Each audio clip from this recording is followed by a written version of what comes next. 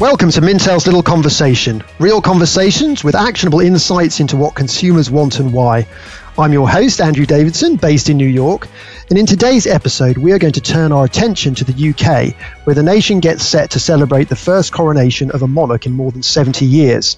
The coronation of King Charles III and his wife Camilla, the Queen Consort, will take place at Westminster Abbey in London, as it has done for 900 years. It will be conducted by the Archbishop of Canterbury, the head of the Anglican Church, who will place a solid gold crown dating from 1661 on the King's head. Visitors to London may have taken a trip to see the crown jewels at the Tower of London, and it's that very crown that is being dusted off for this historic day. The coronation is marked by a public holiday and celebrations, but the backdrop to all of this is stubbornly high inflation, a cost of living crisis, and a country that appears to be in a state of flux after exiting from the European Union in 2020, an event now famously known as Brexit. The pageantry and tradition of the royal family is very much part of what you might call brand Britain, or Britain's brand image, and by that I mean those inextricable attributes that you associate with a country. So today we will discuss the coronation and explore what it means for brand Britain going forward. Joining me on the pod, I'm delighted to welcome Jack Duckett and Francesca Smith from London. Hello. Hi. Please introduce yourselves. Hi, I'm Francesca. I'm a senior consumer lifestyles analyst in London, and I've been at Mintel for just under 2 years. And my name is Jack. I am a senior quantitative consultant here at Mintel, and I have been here for 10 and a half years. So very excited to be chatting away. Well, great to have you both. Okay, so on a scale of 1 to 10, where 10 is super excited and 1 is that you're not that bothered, how excited are you about the coronation? Well, I'm going to go first because I think perhaps like an 11 out of 10. I am just so excited for the coronation. I don't.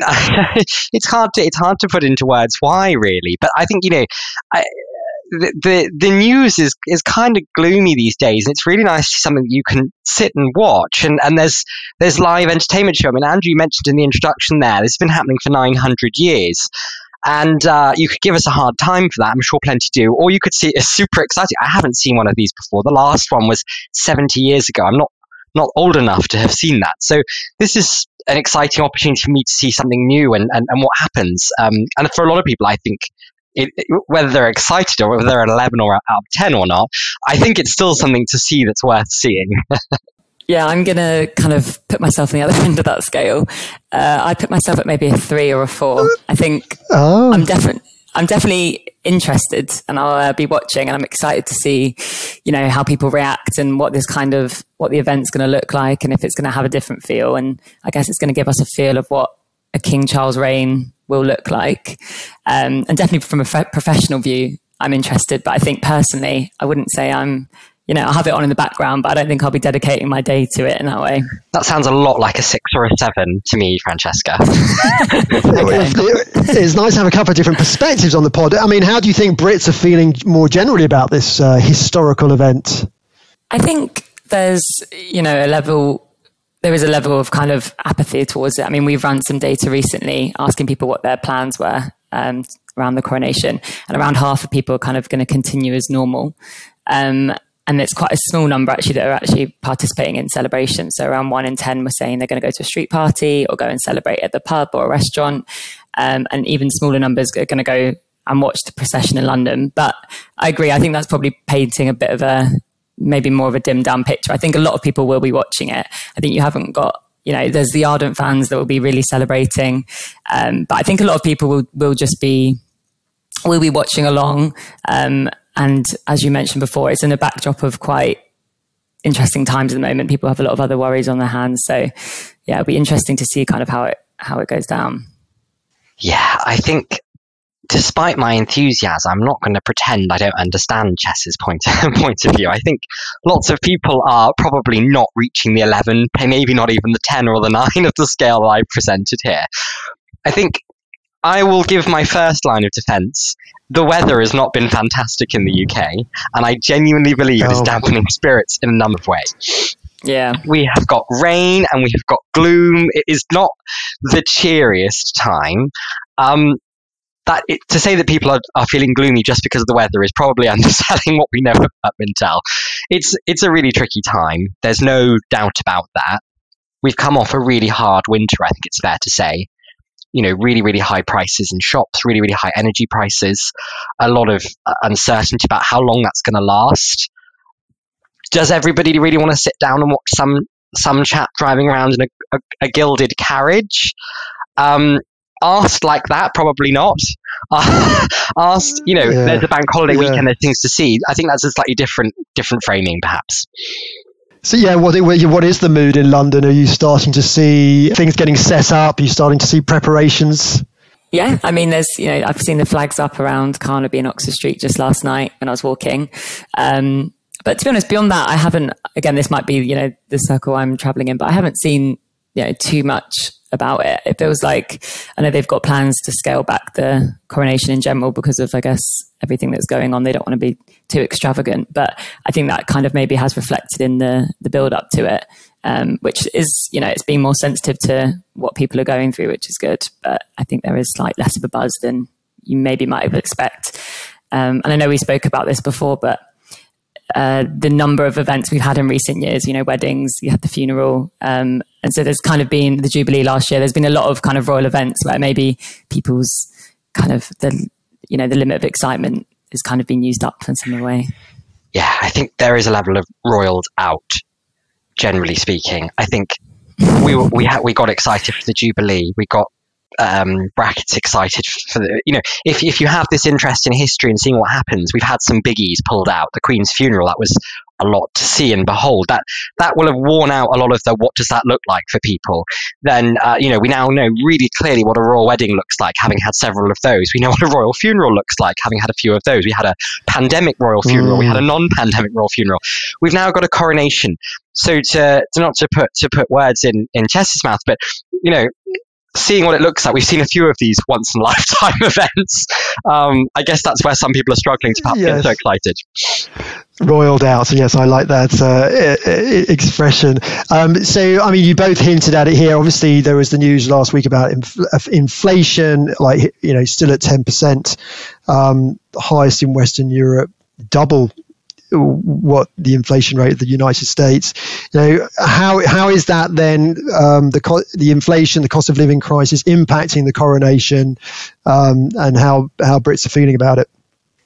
I think the royals are really, really sensitive to this matter. I think what's quite interesting here is it replicates what we saw 70 years ago. We had the last coronation coming off the back of World War II. That sounds crazy, is it? So that was in the 50s, but we have to remember we had rationing in the UK well into the 50s, and so the idea that people were, it was a tricky, sensitive conversation then. It's a tricky, sensitive conversation 70 years on. I think that's an extraordinary mapping to see that we haven't left challenging times economically and socially, and so I think from that perspective, the royals are quite embedded with this idea of we are not. This is out of sync for a lot of people. What do we do? And you've seen in the last few weeks, the positive read I would take on it is huge amount of volunteering, the royal family in society, seeing people, and this desire to create a ceremony that is pared back. The coronation 70 years ago was hours and hours long with a 5-mile procession that went through London about 8 times. It gave the marathon a run for its money. We've now got a 2-hour, an hour and a half ceremony and a mile and a half journey for the king back to the palace. So I think there is a sense that this all needs to be scaled back, and I think they are very aware of that. Yeah, I definitely agree. And I think in the data that we ran as well recently, it was around 40% of people that said the cost of living is actually meaning that they're going to cut back on their celebrations. So I think it's definitely, playing a big factor in how people are going to celebrate. People are generally just cutting back on going out and celebrating and partying and whatever. So I think that will kind of be, adding to the mood. It's almost an impossible challenge, right? I guess to throw a coronation with gold coaches and crowns and pageantry and sort of quote unquote have it scaled back. Yeah. Scaled back. There are 2 gilt carriages, I should point out, and that's coming from a fan, but I do think the other thing is that we're a bit bank holidayed out. I mean, I can hear our friends around the world listening thinking, oh, poor you. But I will say that, you've had Easter, people celebrated Easter, and that's expensive. It's expensive entertaining, it's expensive throwing in Easter, having meals for families across a few days. We've had another bank holiday. You think, well, okay, I might have some friends over or go out for the day. Another bank holiday. Actually, enjoying yourself is typically quite expensive. And so I think throwing it in there, it's lovely. Obviously, it's really, really nice to have that time to do something outside of the working world. But you can only have so many treat days in a small period of time. And I think that would be one of my pushbacks on it being when it is. We're coming off the back of a hard time. Finances are taut. And we've got people trying to have a nice time, but trying to do it in a measured way. And that's life. But that's also really, really tricky to manage. Yeah. Well, I mentioned in the intro here that, obviously the pageantry and tradition is all very much part of Brand Britain. Of course, this is another showcase, another event to project that brand at home and, of course, globally. So the coronation is likely to give Brand Britain a boost. What does Brand Britain mean for you personally? I think I have a kind of twofold answer to this. I think when you first say Brand Britain, I think I probably have quite a cliche view. I imagine what, international people would also have of Britain. So I think of, the traditions, the stability, the strong heritage and history, our luxury brands. But then there's also the overlap with how I kind of my own personal associations of Britain, which is, and I think this is what brands are moving towards now, but it's not quite for me yet got through, but the celebrating diversity and the multiculturalism and British talent, and also just the everyday things I think that make Britain, the humour I think is a massive one that people can be proud of, and the kind of everyday people that's what I take away from it. I love that second point, Jess, because I have sort of a twofold view of Brand Britain. The first of it is we're very similar, although mine always will in this instance take the very positive spin. But the first part of that being, I think Brand Britain is about quality. We've got this amazing heritage of craft and creating things of really high standards in making fabrics and textiles and tools and objects, farming. It's about these standards that are in many ways super, super high and really impressive. The other is that I think Britain is weird as anything. And I love that, quirky, I think, could be the nice way of saying it, but I think Brits are bonkers. I think we're such a strange bunch, and when you look at it through, if you just take a step back, I think if you take back a step and look, I think I love it. When people say that the queuing is weird, but it's so good, and the fact that it's like a line of ants, you could move Brits anywhere and they would form a line. Nobody else would do that. I think it's so fantastically odd. And that's what the most successful British brands of the last 50, 60 years are the ones, to me, who have combined those two things. They've taken smart things that we do well, and they've realized where it's a bit weird, whether that's Vivienne Westwood, who there's never a letdown in quality, these fantastic fabrics and makings and designs, the late Dame Vivienne Westwood. But it's funny, it's silly, there's a silliness to it that Brits, I think, see in themselves. And I think Brand Britain is at its best when it's taking a smirk at itself, because there aren't many countries, I actually believe, who can smirk at themselves quite so much. Yeah, it's interesting, that contrast. I was thinking about this question, myself, and of course, after I've been living in the United States for more than 20 years, but obviously grew up in the UK and lived in the UK for many years. But I was thinking about that sort of battle between British Airways and Virgin, which used to play out. And of course, you've got British Airways as sort of refined and traditional and sort of trustworthy Paddington Bear type of brand, and then you had Virgin, which was more this challenger and more edgy and more Dr. Martens, and this sort of battle played out in sort of in transatlantic travel. But on the other hand, that contrast, right? It's that they're both aspects of Brand Britain, yes. The edginess and then the trustworthiness and the tradition. But the only thing I was also thinking about that was a while ago. It needs a bit of a freshen up. It needs to we need to see something new from Brand Britain. I think that's totally fair. I think that there is a need to innovate within what's happened with Brand Britain. I think that if I were to be twee on my own point, I think it comes back to the fact that there just needs to be an innovation in that in that juncture. You've brought a great example of Virgin versus British Airways, who decided to approach tackle it by polarizing. Let's take fun, let's take sophisticated. I still believe that the newness comes from pairing the two together, or doing, this fantastic latest show from Burberry, their new CEO. He held the show in Kennington rather than Hyde Park. He'd been in this glassy tent in Hyde Park Corner for years and years and years. So smart, so luxurious. He put it in Kennington because his point was, everyone in Kennington knows where the best things are to go in London. If you need something, people in Kennington know where to go for stuff. This is where real people are.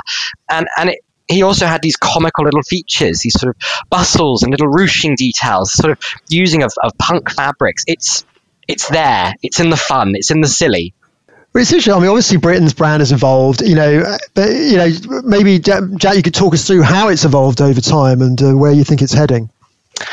I think it's evolved over time in fits and starts. I think that's the reality of it. And where I'm struggling, to your last question, is: are we in a fits or a start? Where are we? I can't quite work it out. I think what happens is I think the UK is really quick to see where it's behind, because I think there are always culturally people here who will point out where we're behind, and they're the ones that will leap forward, whether it's through how we're dressing, whether it's through music, whether it's through the latest food fashions or fitness fashion. Someone will leap ahead, and there will be British pullback. There will be that's not what we are, because there's a sort of suddenness of fear. It's the Beatles. Do we want to be about that? Oh yes, we're on board. We love a Liverpool pop scene. Well, the Beatles then involved North Indian classical music. Oh, I don't know if we want to be part of that. Oh no, wait, it's genius. Let's jump on board. You get this wonderful sort of slinky effect of people catching up as it goes down the stairs. What I can't work out is that at the moment we're asking hard questions about where brand Britain's got to, and about British identity and where it's got to. And are we in a fit or a start? I think we're asking hard questions, and the catch-up is going to be a bit longer because we're asking a lot of questions. It's about diversity. It's about the environment. It's about the type of workplace we want to be. It's about work ethics. There are, and this is happening globally, a huge number of questions. This isn't just, do you want to get on board with North Indian classical music? This is a lot of serious ethical questions for Brits to get on board with. And so it's going to take a bit of time for the end of the slinky to catch up with the front, but I believe it will. I think we will innovate in ourselves. We keep coming back to tradition. I mean, a country's brand image is rooted in its history. And Britain, of course, has a lot of history, but of course, it's very much a mixed bag. We have our colonial past, for example. Is that history holding brand Britain back? I think, my first response would be yes, but not hugely. I think British history is still, when you kind of look at when you ask people, it's still one of the things that people are proud of in general. But I think, in recent years, there's been a bit more of an understanding of the colonial past, and particularly among younger generations who are coming to learn of it for the first time, kind of beyond what they've learned in school. I'm thinking of like the Gen Zers who I'm on the cusp of. They've got really strong values of equality, and they're kind of surrounded by more diversity. They're learning loads more than the older generations were, just from their phones on TikTok and the people that they're following. And so I think as they're learning more, this kind of traditional royal picture of Britain can be off-putting and doesn't really resonate with their everyday experience. So I think in that way it kind of can hold Britain back. But I think it's not to say that brands and institutions aren't trying to modernize. And I've seen loads of examples in recent years of brands like British Airways making, their adverts are far more focusing on diversity and the everyday kind of British experience. But like I mentioned before, I don't think it's quite got through yet to actually where brand Britain is now and how a lot of people actually perceive it.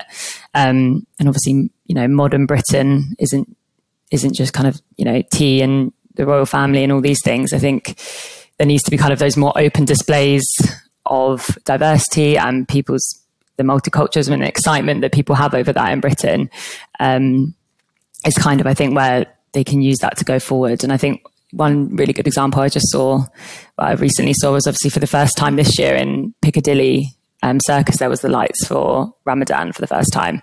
And I think that's kind of an example of where the future of brand Britain is. It's really got to start embracing and putting that on the forefront of the brand. And as it seems like it's, been a very long time coming to start to do that. So yeah, I mean, I think Brand Britain does get held back by its history. Those questions I mentioned are so centered on how we've got to here and where we've come from. And that's quite right. I hear with my positive spin, I think it's because Brits are more prepared than some other nations to have that conversation. I think we take flack a bit more readily in some respects to have it. There's plenty of people who aren't. I'm not speaking for everyone, but I think there are plenty of people that I would chat to across different groups of friends, of society, that would say, yeah, that wasn't very good, or what does that mean differently? I love Chess's example. I'll tell you for why. I think some of the reason that brands have been behind and we haven't got off from a branding perspective, from a business corporate perspective, is because it hasn't felt real. We've gone for glossy over real. These aren't anecdotes, diversity in the UK. It's real, it's here. Ramadan, Eid was a massive event for a huge Muslim population in the UK. Many, many friends of mine, many colleagues of Chess's and mine. It doesn't need an advert that poaches, we have multicultural Britain. It needs pointing out there are many, many Muslims having a really important moment and celebration, and actually showing that it's real. There are people in that. That's what the progress needs to be in. This is important for Brits, for real British people who have either been born and raised here or who have chosen here to live, which is a huge honour for us. So I think from that perspective, pointing it back, and that's why I love the Burberry example being in Kennington, pointing it back to the people and the realities of the diversity is more important than putting this glossy, this is our first black model in a campaign. What is she part of? What culture and society is she part of, and what does she represent and teach us about that society? Or can we use someone real? Can we engage someone real? Many of us have diverse friends. We learn more from them than we're learning from what the businesses are throwing at us. And I think that realness of connection, as it becomes more real to people, it needs to be more real from businesses. So do you think it's really possible then to toe this line where you have this tradition and this history and you have this version that you're describing of modern Britain? Do you think the two can actually come together in a single brand identity? Yeah, because you take the tradition, you show that it's there, and then you show where we're at now. It's not the tradition and the history. This is something I take sort of issue with when I hear some of my younger friends chatting about it. Sorry, Chess. Is it if we can get rid of it? We can't. It's there for good or bad, and there's plenty of both. I'll even accept there's probably more bad than good. I'll take that. But it's there. We've got this now. How do we fix the future? How do you take it and say, all right, what's next? That might be easy for me to say, but I think that's what we do. In this moment in time. We can dwell on the past, or we can say, what are you going to do? If you haven't learned, where are you going next? And I think businesses are sort of fluffing in the middle of saying, well, this is sort of this, but we love our telephone boxes and we have Paddington Bear. Well, who else do we love? What else do we do? What's next? And that's the bit that unless we embrace it, no, Brand Britain can't go anywhere. Yeah, I think you put your finger on it there with that question, what's next? Because I certainly, when I think about, Britain's identity, of course, which is tied up with its brand, I mean, I've always felt personally that it's clung to its history, certainly sort of in terms of struggling to have a vision of that sort of post-colonial, post-Second World War era. We've still never really crafted a vision of where we want to be in the world, and of course that permeates and cascades down into Brand Britain. So I think you really put your finger on it there when you say, what's next.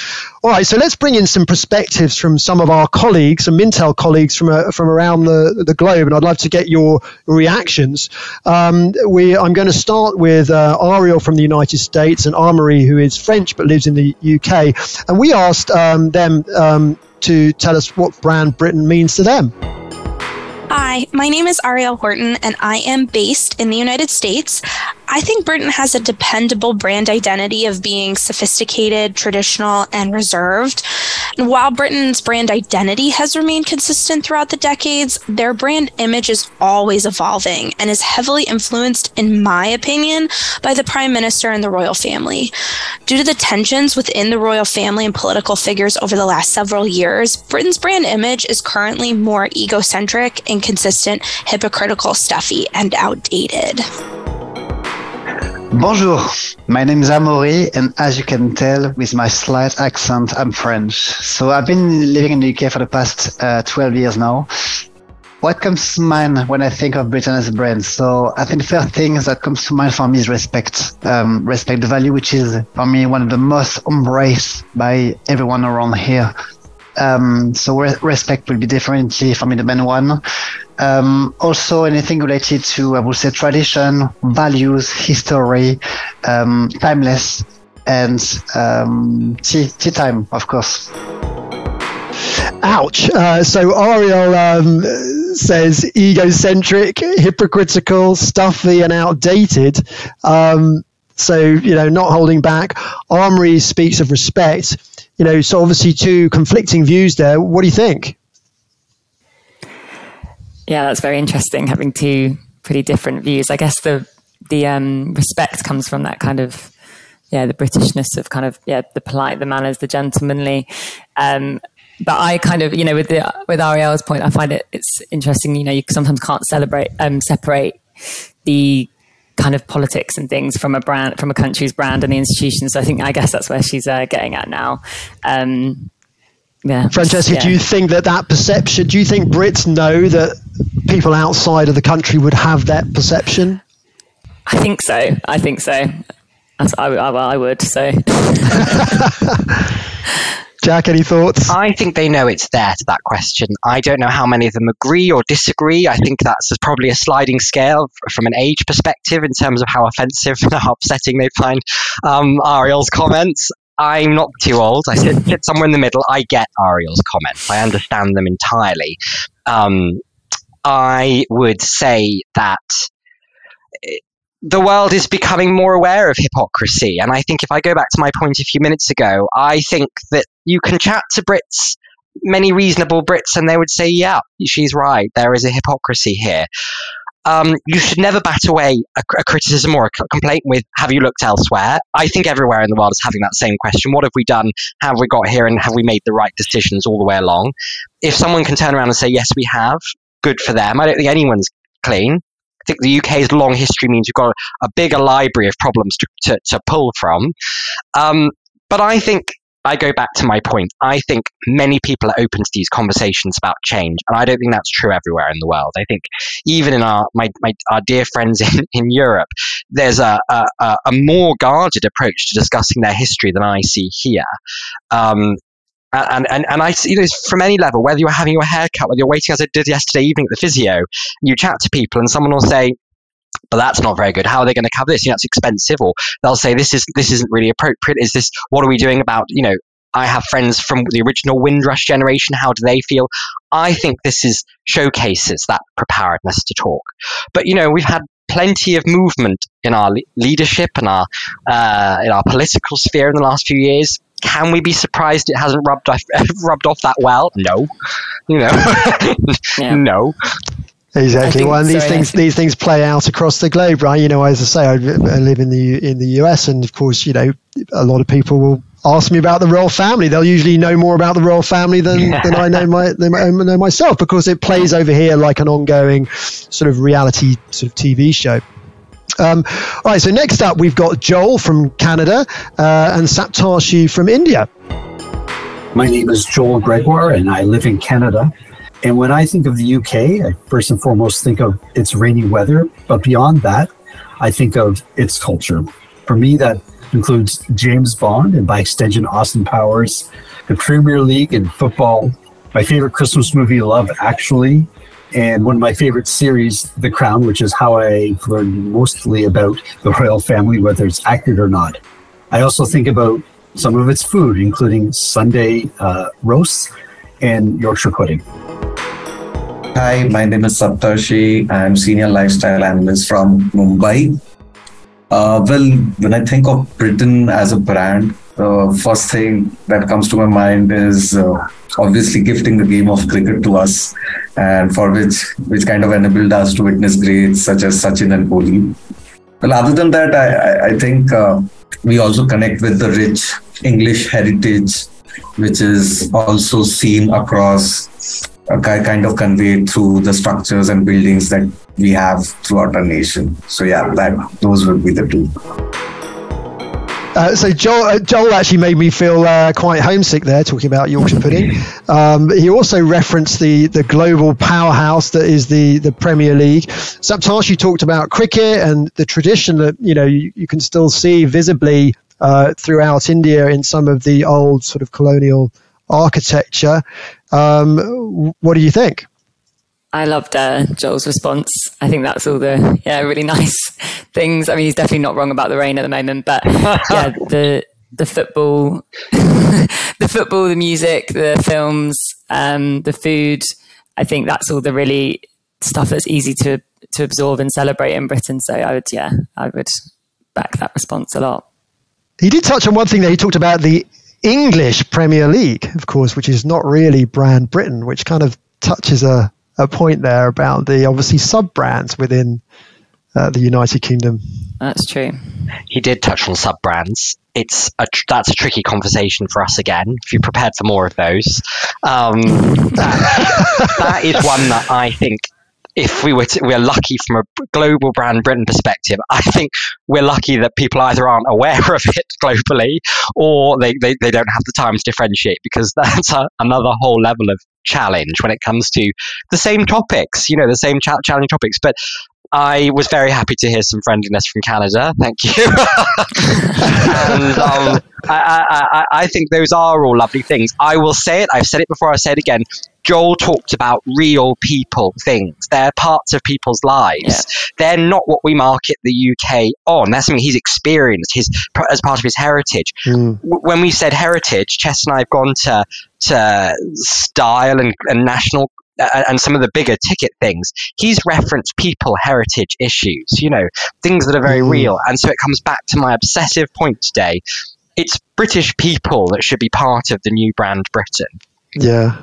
Yeah, well, essentially, though, it's whatever resonates. I mean, you think about Saptarshi talking about cricket. I mean, in India, the people are not arguably, I think they're more passionate about cricket than they are in the United Kingdom. Absolutely. All right, so fine, let's listen to Victoria from China and Yan from Germany. Hi, this is Victoria. I'm based in China. When I think of Britain as a brand, I think it evokes a sense of elegance and refinement with its rich history and traditions. Hi there, my name is Jan Urbanek. I work for Mintel in Germany and I'm based in Düsseldorf. And when I think of Britain as a brand and what I associate with products that have a British origin, I think I typically link it to a certain level of poshness. And I think this is also reflected in how typically British products are branded and marketed on the German market. For example, if we take a look at British cookies or British tea, they are typically branded in a rather posh and premium way. And while this sounds very stereotypical, this isn't a bad thing at all. For example, if we take a look at Mini Cooper, which is owned by the German car manufacturer BMW, they deliberately choose to stick to the Mini Cooper's British heritage and British branding, for example, by integrating the Union Jack in the taillights of the car.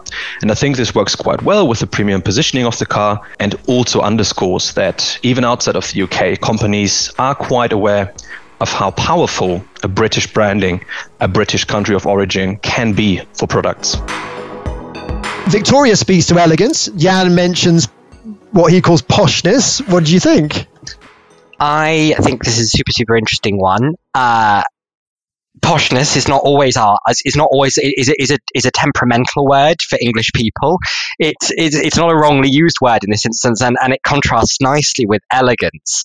I think that there is, let's give our BA shout out from before, albeit to the start of the conversation. I think there is an understatedness to British elegance that is quite special and quite unique. I think if you look at how our luxury hotels in London or around the UK pitch their smartness, if you will, it's often through this slightly quiet sense of luxury that I think is super important. Is it about the materials in fashion? Is it about the comfort of your bed in the hotel? It's often not having the world's largest chandelier that we might see as a way of promoting luxury elsewhere. It's often not about having the most perfect atrium or the most perfectly impressive views. It's often about quiet and thought out comfort, which is something that probably wasn't true 100 years ago. And I think this is a really important part of actually how Brand Britain goes forward, because we're in a world where luxury is a super competitive sphere, where high end is becoming higher and higher and higher end and more competitive. And brands are moving away from national luxuriness. They're losing some of their identity as they compete on a global scale to communicate luxury. And some of the older places are clinging on to their national identity and their traditions as a way of communicating luxury. I think this is the way to longevity. That's not to say we need to stick. I've not gone back on myself. We need to keep sticking to putting a telephone box on your handbag to say this is how we sell luxury. What I'm saying is British has a tradition in craft. Britain has a tradition in textiles, in fabric. It has a tradition in a certain way of style and service. These are really important parts of us. Are we over the top in terms of our service and give people a really, really flaunting and wonderful experience where you feel like you are the queen yourself? No. I'm afraid we probably need to go over the pond to the US to get that level of real friendly service that's there. But there's a quietness that tries to focus on reading what you need and responding to that, particularly in our higher end services, centres. And I think that's the way forward, because it will keep Brand Britain. It won't just mean global luxury brand. It will mean global British luxury brand. I think that's really, really important. Poshness, however, is a problem for us, because poshness is it is an internal challenge, and it means that all those things are inaccessible. And actually, to Chess's point earlier, we need to be more accessible. Yeah, I think that's a great response, Jack. Yeah, I was going to pick up on the poshness. I think, the other comments I made about, the British brand it comes with, like we've mentioned before, a lot of quality and high standard, and that works well for brands.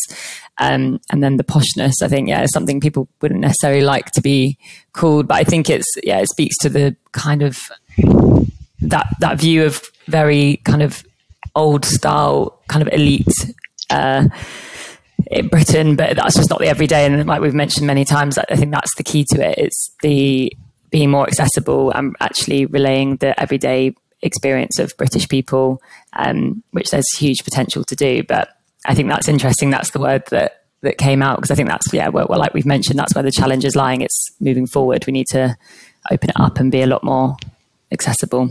Yeah. Well, I mean, it's certainly interesting that you have this variety of different perspectives from across the globe. I mean, it's interesting as well that, to what extent does a brand, a country's brand, can it be sort of levered into sort of power, into soft power around the world? I mean, to what extent do you think things like the royal family, the English language, to what extent does that help Britain to exert soft power around the world? So the benefit of the English language can't be understated. It's a principal privilege of being part of the UK, and it's one that we extort all too often. I can't say sorry for everyone, but it's one that we rely on and we get a huge amount of benefit from. We have a principal language that means we can communicate really broadly. That is what it is. It's a huge benefit that we hold here. We are readily understood widely. Well, I mean, our languages, I don't know how well understood we are, albeit those quotes suggest perhaps we're better understood than I would have realised. But what comes with that is that back and forth you go. The traditional side of being British we can see as a positive or a negative.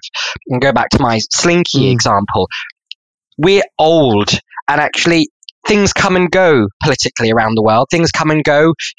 Democracy comes and goes. These things come and go and move. Having been around a long time means that we can be a real beacon of understanding that change. And I said to someone the other day, we haven't really made much change perhaps. And they said, well, we're not feudal still. We're not still all worshipping up to the king. Change is slow. And what the monarchy have allowed us to do is to rate against the speed of change that we see. It allows us to create a stick against which we want to measure ourselves. And that's inside the UK. That's also globally. When the Queen died last year, people were aware globally that was a big deal. 70 years she'd been in power. Australians, Canadians, Americans, Indians, people around the world have seen across the 70 years a huge amount of change in their own countries at a global level. And what it allows them to do is to use that beacon of time and assess the world. That makes the UK elevates our importance more than it should do. But it just it makes us part of how people think about time and span. It's a huge privilege that we have to take, not credit for, we have to take, not advantage of, but we have to be respectful of ourselves, and we have to also understand why we're criticized so harshly, why we're seen in such a difficult way. Because we have the privilege of being around for so long, the privilege of being involved in history around the world, somewhat to the detriment sometimes of other people, and often of other people.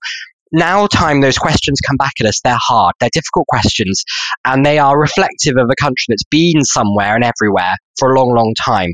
So actually the questions that come at us aren't flattering always, but they are questions that are worth thinking about, and they're questions that, if we want to be important, we have to be able to answer.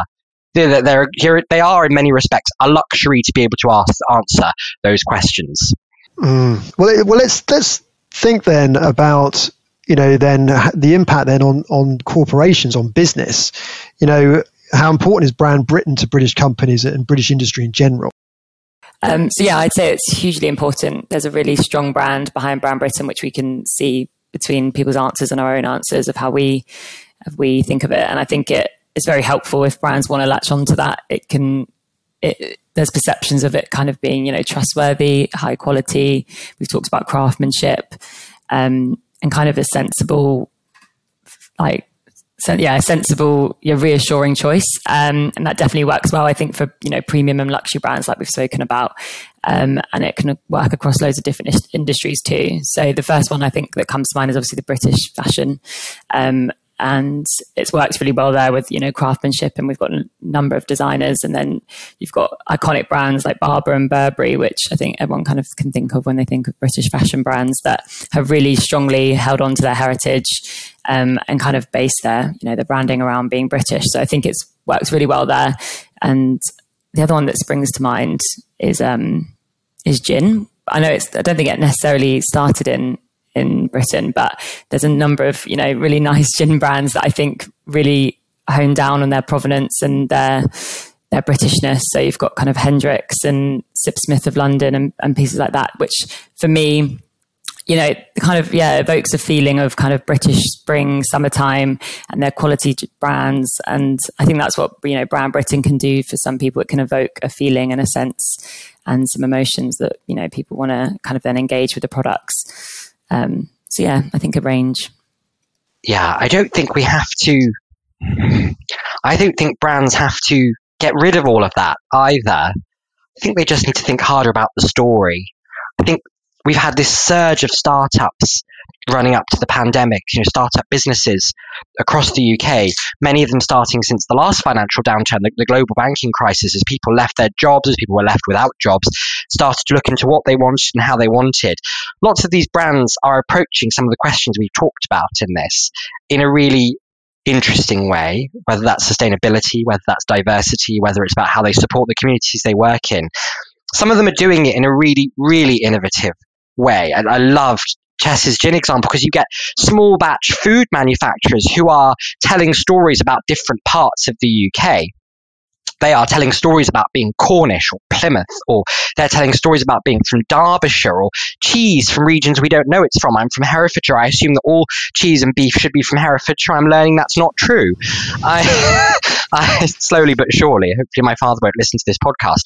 But I think that what's happening is that we need bigger brands to realize, to learn from these smaller brands. And we saw a bit of that coming up to the pandemic, where we saw more acquiring of smaller new businesses, where we saw startup schemes and internal learnings. We need to revert to that as the world starts to get back to normal, because there's so much to learn from people near to the real Britain about what's possible going forwards. Is it the types of charities you work with? big brands love to work with charities. They go with all the big ones. I don't know any better than to suggest that. But what is better? Is there a small charity that would be transformed by what you're doing, that is really answering some of these questions? Is there a scheme? I know, some of the work that, shout out to Mintel, that Mintel's done, whether it's about offering new opportunities for internships to those who may not otherwise have had them. These are the way of communicating that you're part of Brand Britain. And we kind of know they work in the UK. They're a way of getting us some clout. I think they're a way of getting us a better global reputation as well. Taking these lessons and not just feeling we have to be safe. We play it safe. We panic. We put a telephone box on it, or at worst, a soldier outside Buckingham Palace. We don't need to do it. You've got the idea. You think that Brits get it. Everyone else will get it as well. There is no one in the world that doesn't understand this is a disadvantaged person. We're going to try harder to look after them. That's a story that resonates everywhere, I'm afraid to say. I'm sorry to say. Tell that story. It's surprisingly new. That's what you want to do. It's shamefully new. And I think that if we were braver with Brand Britain and braver with what we want to show we can do, and stop being so reliant on, oh, and by the way, here's a corgi, I think people would love it. I think people would really jump in. So, what other ways then can business leverage a country's brand to create opportunities?